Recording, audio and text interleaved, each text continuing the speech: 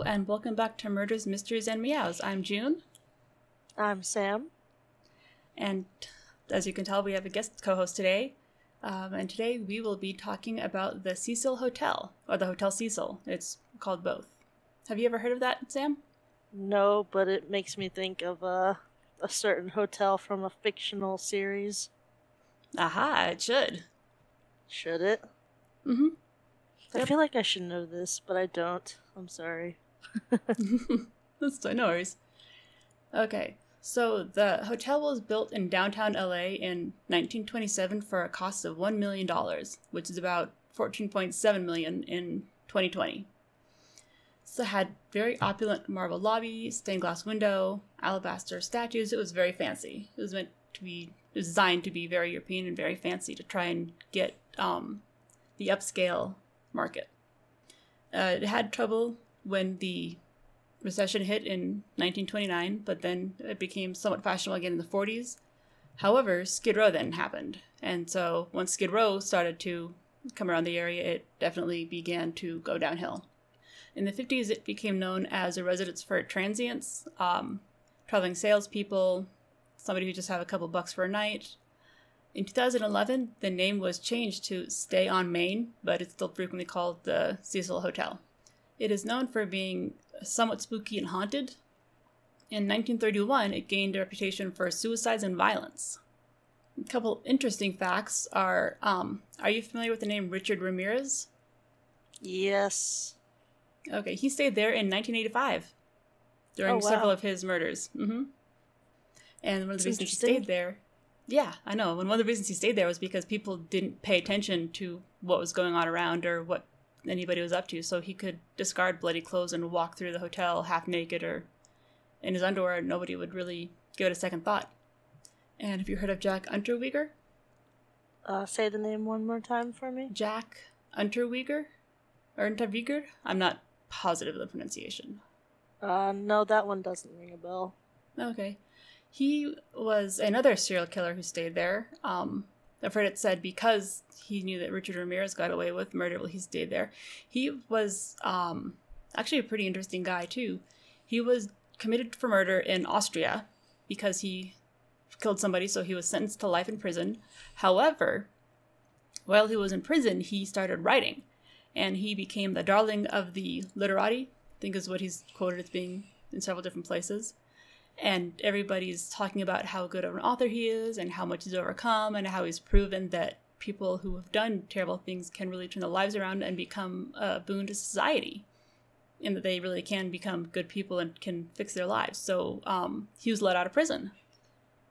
He then went on to murder 11, 12 more people in Austria and in the States because he was touring everywhere, showing off his book and talking about the writing that he'd done. I forget exactly what it was. I think it was basically about being in prison and living in prison and how that had changed him. So he even actually went on ride-alongs in LA in the red light district where he was committing murders.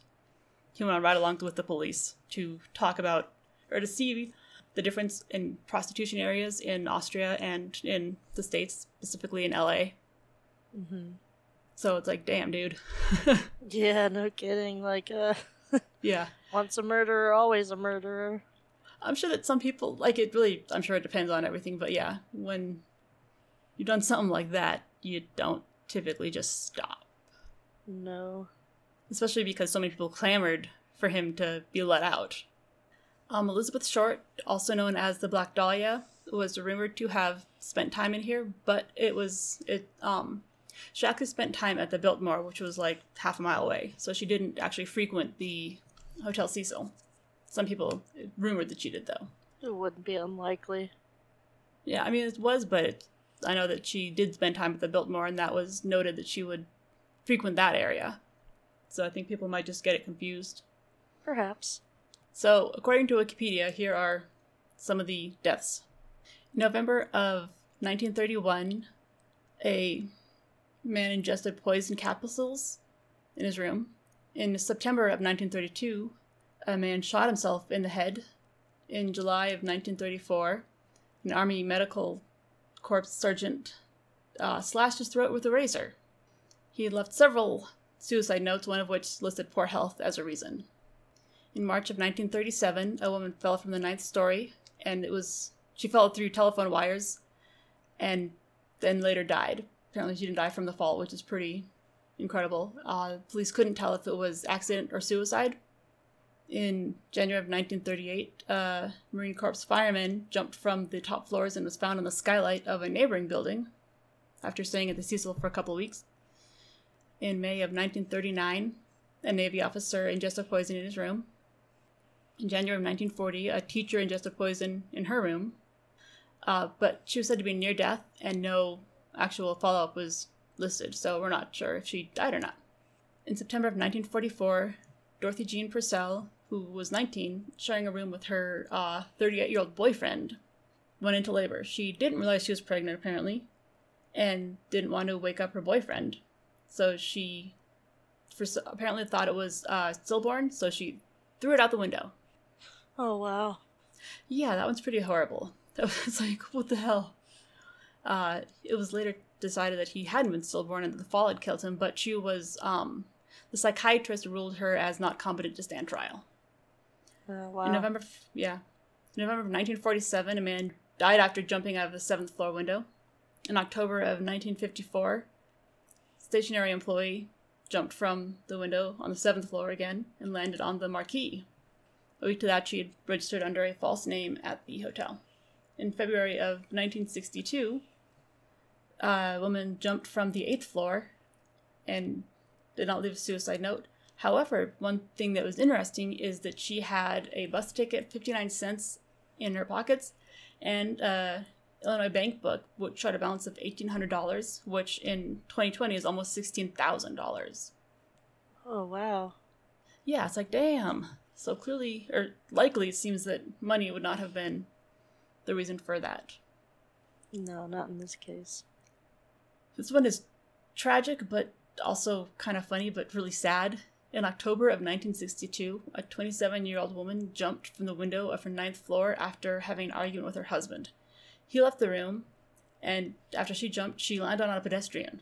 That's ironically funny. I know, it's like, what? How did the pedestrian turn out? Are they okay? No, he's dead. Killing both of them instantly. No. I know, that's why it's, like, sad, but almost funny, but not. That poor person. They're just minding their own business and then splat. Yeah. I know. I know. I feel bad for laughing, but I know, me too. What can you do? I know. Apparently, the police at first thought they had jumped together. However, the guy had his hands in his pockets and his shoes were on, and it was determined that neither of those would have been a likely scenario if he'd jumped. Yeah. Could you imagine someone jumping out of a window, though, with their and hands landing in their on pockets? somebody? Yeah. You know, just with their hands in their pockets, like, I accept this. This is how I go. Might as well make it look weird or something. Yeah. I don't know. I don't know. I feel like your hands just would flail on their own. I think just habit or something. Like instinct. I know. It's like, just gonna put my hand in the pocket and just jump out. Yeah. And then the shoes, like, why would... It did say what kind of shoes they were. I'm like, if I'm wearing sneakers, I don't think they're gonna bounce off. But I don't know. Like, if they're slip-on shoes or something, I could see them coming off, but didn't specify what shoes he was wearing. No. In June of 1964, a woman named Pigeon Goldie, who was a retired telephone operator, was found dead in her room, having been raped, stabbed, and beaten. She was known as Pigeon Goldie, because she fed nearby birds in Pershing Square. The man was arrested while he was wearing bloody clothing, but he was later cleared. In December of 1975, a woman jumped from the 12th floor and landed on the 2nd floor roof. In September of 92, a black male was found deceased in the alley. It is unsure if he fell, jumped, or was pushed from the 15th floor. And how they know it was the 15th floor, I don't know. He was between 20 and 32 years old, so it sounds like they aren't sure who he was completely. In February of 2013, Elisa Lam was found. That'll be the topic of our main conversation. And in June of 2015, a 20-year-old male was found. Cause of death is undetermined. So anyway, the story of Elisa Lam, which was the one that's grabbed all the headlines. One thing I didn't realize is She was actually on her way to Santa Cruz after she left LA. She was going to stop by in Santa Cruz on her way to San Francisco. Santa Cruz is my hometown, so I hadn't realized that. It's like, oh. Oh, yeah. The name sounds familiar. I think I may be getting this confused with someone else, but I don't know. I'll just let you tell me the story before I go on my assumptions. Okay. So one of the main questions, to some extent, that I have is, why did people become so obsessed with this case? Actually, I'm going to pause it for a moment, and I'm going to send you a video to have you watch. Okay. Okay. And we're back. So yeah, this was definitely the one I was thinking of. I get names and places confused a lot. Mm-hmm. So, not that long ago, my housemates and I were talking about this. They showed me this video, this surveillance, and filled me in kind of on it when they were talking about this hotel and this particular case, because the house I live in, we're all a bunch of paranormal investigators, and we were just really caught by this particular incident. Gotcha. So, What'd they tell you? We watched, I think it was like a BuzzFeed Mysteries video on it, where they kind of go into they show the footage, and then they show some of the stills of where her body was found in the video, and talk about that. And we were just all trying to kind of come up with our own conspiracy theory about what had happened and how she made it up there and what could have caused it, etc., etc. Okay. Well, what did you guys come up with, or what do you think? I mean, it's definitely bizarre behavior, but it also, with the hotel's history, I mean, obviously we're paranormal investigators here, so some of us are a little bit more on the skeptical side, and some of us are a little bit more inclined to believe in, like, ghosts and the paranormal and such. And the conclusion we kind of all came to was that, the hotel, we believe, is strongly haunted based on its history. And we just believe that, something in there could have influenced her to do these kinds of actions, and that she was kind of behaving oddly because, maybe she encountered something that was, I don't want to say after her, but kind of stalking her, maybe. Okay. Yeah, there's a bunch of different theories. Yeah. That was kind of the general consensus, was that it's something not of this world that was interacting with her, so to speak. Okay. Yeah. I'll make sure that the link is included when I upload when this is loaded. That way people can watch the link as well if they haven't seen it or want a refresher.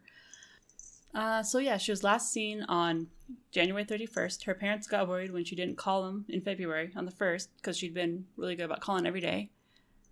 And they finally got the police and other hotel people to start looking into where she was, but because it was just a missing person, a missing adult, they couldn't search rooms or do much other than ask around and say, hey, does anybody know anything? Has anybody seen her?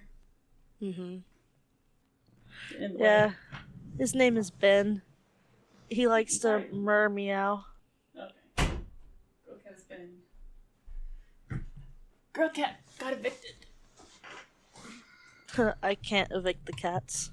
So if you hear random meowing in the background, you know why. Well, hey, a podcast is called Murders, Mysteries, and Meows, so yeah, it was, they released the video showing her erratic behavior. She's, going in and out of the elevator. She seems to be talking to herself. She's putting buttons.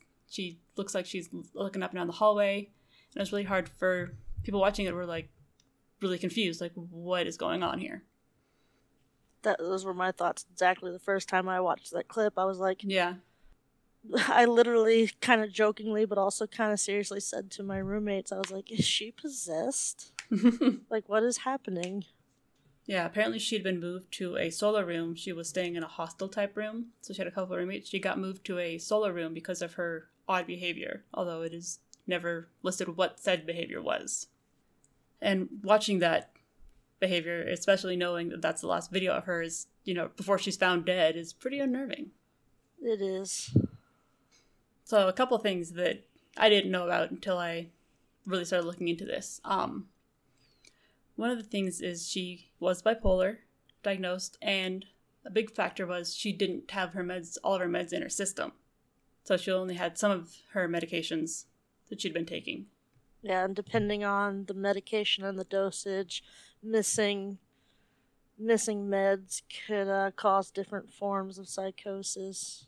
Because she was taking the antidepressants, which can cause mania, and she was not taking the mood stabilizers. So that can definitely be a contributing factor to causing psychosis and potentially actions like what we saw in the elevator. And a good thing to point out, just on my belief of her disappearance and untimely, suspicious death, is that when it does come to different kind of paranormal things, they are or tend to be attracted to more mentally unstable people. Don't know why that is particularly. Maybe they're just easier targets because they can't differentiate when something's not exactly right or explain why. I'm not sure. It's one of those things that people could have many theories on, but that was definitely one of the things that spoke to me when I was hearing about her case. Yeah. And you and I both have experience with mental health issues, so we have a pretty good understanding of how that can affect the mind. Oh, yeah, definitely. Yeah, so the cause of death, according to the autopsy, was drowning with bipolar disorder as a significant factor, due to the fact that her meds weren't the prescribed levels in her blood when it was tested. She didn't have any other drugs in her system, like she had Advil, maybe Sudafed or something, like just a standard over-the-counter, something that wouldn't be likely to cause that. She didn't have any other drugs in her system. But what I learned when I was reading about it is that everyone's like, oh man, she's pressing all those buttons, the elevator won't close, that's so freaky, what's going on? Apparently people who are familiar with elevators said that in an elevator like that, one of the buttons she pushed was the service button. If you push that, the doors won't close for about 2 minutes.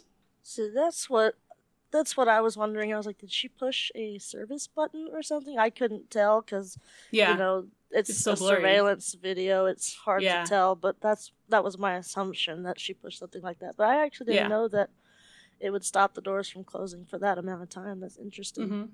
And, of course, walking in and out will also keep doors from closing. Yeah. But the fact that it was 2 minutes and that was about the length of the video, it's like, that makes a lot of sense. So that makes one paranormal thing potentially less likely or one haunting. And I wonder if she knew or had heard about any of the hauntings or creepy stuff in the hotel and that played into her mind. It could be a big thing when, even just studying the paranormal is knowing that your brain, if you hype yourself up enough to something, your brain will be tricked into thinking that something is real. The same thing with how our brain naturally picks out faces and stuff and tries to put the pieces together that way. So, like, you see faces in photos and stuff and assume that it's a ghost when it could just be, different shades of lighting and stuff. Your brain will be tricked into many things like that, and it's just it's easy to... you go into a haunted place and you're like, okay, I know it's haunted. I know there's a ghost here. And then, every creak and crack you think might be a ghost and you'll just be on edge the whole time. Yeah, exactly. And if then you're not on your meds, you go into a state of manic or psychosis, then that'll really mess with you. It amplifies it. So she basically just disappeared and people were looking for her around the hotel. Apparently, one of the other things people talk about is how'd you get up there? How'd you get up there? The doors are all closed and they won't open without a pass and the alarm goes off. It's like, well, one, you can get up there via the fire escape, which people did prove by doing it. And two, very often hotel employees will prop doors so they can go up there for a quick smoke break or just step out to answer a phone call or do something like that just for a moment. Especially because it's right by Skid Row, so they're not likely to want to go out front to have a cigarette break.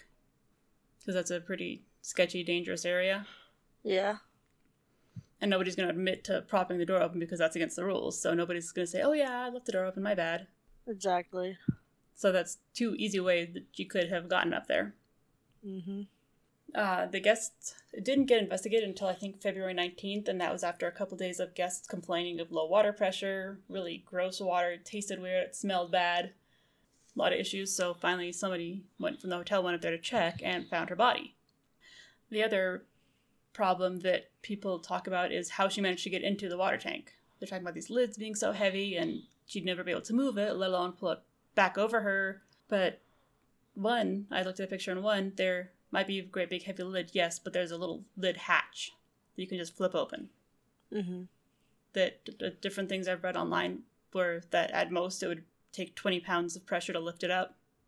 So even a small chick could easily, lift and move, just flip over a 20-pound thing. Yeah. That's not hard to do. So, and it's always possible that it wasn't actually closed when they found her, because I've seen different pictures of the roof taken at different times, and quite frequently at least one of those little hatches has been open. Mm-hmm. And it would be much easier to pull it down behind you, with it working in your favor. Mm-hmm. The other thing is, it's like, oh, it's, 8 feet tall, there's no way she could get up on it. Well, a lot of the pictures they show, yes. What they don't show is the part of the roof right next to it is up above it by a couple feet, like 3 or 4 feet higher, and it has a ladder, like a big old staircase leading up to it. Mm-hmm. So it'd be very easy to walk up the stairs, walk across that, and then hop down onto the water tanks. So that's were two things that were huge, 2 or 3 things that were big factors that everyone argued or talked about. Yeah, and it still gets some skepticism today. Yeah, but those were a couple of things that I was unsure of. And then once I looked into it, I realized, okay, these aren't really as big of a deal as everybody else made it out to be. Mm-hmm. Yeah, it also found that, yes, she was found naked in the water tank, but her clothing was in there with her, as well as her watch and room key. There's no sign of physical or sexual trauma, so it doesn't look like anybody attacked her or did any other damage to her. Plus, if you think about it, those hatches are not very big, so trying to put a body inside them would be very, very difficult. Yeah. As well as the fact that there was water in her lungs, so she drowned. It wasn't as though somebody dumped a dead body in there, because water doesn't get into your lungs if you're not breathing. So it very easily could be that she was in some sort of psychosis and for whatever reason decided to hide in there, then couldn't get out. He said her clothes were found in there, but it seems likely that she probably undressed, either on her way in or while she was in there for whatever reason. I mean, if she was in there and struggling to get air, she may have kind of taken the clothes off because, if you've ever jumped in a pool or any kind of body of water with clothes on, they're a little constricting movement, and they just kind of weigh you down once they're soaked. Well, I don't think she's not likely to have suffocated like that because it's not airtight. Yeah. So just probably dying more from exhaustion than anything else. That's what I'm saying. Yeah. Like, she could have taken the clothes off to reduce some of that exhaustion for a while. Yeah. That's assuming that she was of sound mind enough to do that, because, everything about this case suggests she was not of a sound mind, whether there was foul play or not. Mm-hmm. Yeah, but I think if you're drowning, taking off something that's restricting you is relatively instinctive. Yeah. So after looking into this, it sounds like it was a very tragic event, but it does seem more likely that it was just drowning with, like it said, bipolar as a contributing factor. It's a significant factor because that's the thing that makes the most sense. I'm not really into all the paranormal stuff. I'm not discounting it, but it's not something that I really believe strongly in. Yeah. But I definitely see how if somebody does believe it or has heard stories, then like you said, that will trick their mind into believing it a lot more. Mm-hmm. And expecting it there or looking for it. And that's me. I'm more of the skeptical believer. I do believe there are things not of this world that are left behind. And, I believe in ghosts very skeptically. I don't go around believing every haunted story is true. I like to kind of research and gather evidence, so to speak, like a natural investigator would want. And until I experience something of my own, I take it with a grain of salt. Mm-hmm. But even just, hearing stories of a haunted hotel and all the deaths that reside there, Mm-hmm. it could amp anyone up, especially someone mentally unstable off their meds. Yeah. I saw some people saying, well, why were they letting her go off and do stuff by herself if she was this sick and blah, blah, blah. It's like, well, one, when somebody's on their meds, they tend to be very stable and do fine on their own. They don't need a babysitter. And two, nobody can predict that somebody's going to go off their meds. There could be many different factors why someone might be off their meds. It could be you just simply forget, Mm-hmm. to running out of a prescription and not having the means available to get it readily. No, she had meds. She had the meds in her hotel room, so she didn't run out. You may just have the meds and you may just forget. Yeah. And even missing a day, just a day, can make all the difference. Even just missing a couple hours can make a huge difference. But yeah, she was pretty close with her parents. They were calling her and talking to her every day because she's from Canada. And she was down here on her California vacation or coastal vacation or United States vacation. A couple other things people were talking about is, her Twitter, or I think it was Twitter or something like that, kept updating even after she was dead or after she went missing. It's like, well, you can set your profile and stuff to automatically update at a certain time. Or on Facebook, it'll post stuff like, remember what happened a year ago, 5 years ago? Reminder. So that's likely what was happening, is reminders or memories were popping up on that. I think it was Twitter, but I'm not positive. I'm not sure. I'm not familiar with Twitter myself. No, me neither, but my understanding is you can do something similar. Yeah, and I wasn't able to find it, but I heard some people saying that she had lost her phone. So that could also be why people were like, where's her phone? Nobody found her phone. That's proof that it got stolen. Or apparently on her Twitter, she also posted that she lost her phone. So that's why there wasn't one found with her. Very possible. So Go ahead. It's a very tragic event, all in all. It is. Part of what I find interesting, though, is one, why did this blow up and get so much media attention? Well, it could do in part that she was a foreigner, and just the nature of the case itself, especially in and geographically where it was. So something happens in LA, it's gonna kind of blow up a little bit because they have media outlets and they're kind of a big hub. It's just going to kind of spread a little bit. But I think what it is a lot of it has to do with the nature of the case and just how bizarre it is. And everyone debating over, is there foul play? Was she murdered? Or was it accidental? Was it even suicide? Just a lot of speculation. And it just, when there's that much talk about it, the media is going to grab a hold of it, partly for their ratings, and that's my best guess anyways. Yeah. So, out of curiosity, does any of this stuff I told you, does that change your opinion on it at all? I mean, my overall theory is that whether or not something there was interacting with her, she believed something may have been there, whether real or not of this plane, mm-hmm. which could explain why she was acting weird. She believed something was there, which drove her probably a little bit more into psychosis and more mania and stuff. And I've experienced some of that before in dealing with my mental illnesses, and sometimes I don't even remember periods of time that go by while I'm in that state, and very well could have been that she kind of had like a blackout state and ended up somewhere she didn't mean to. That's basically the conclusion that I came to, but it's just something was there, be it created by her or something underlying in that hotel to begin with.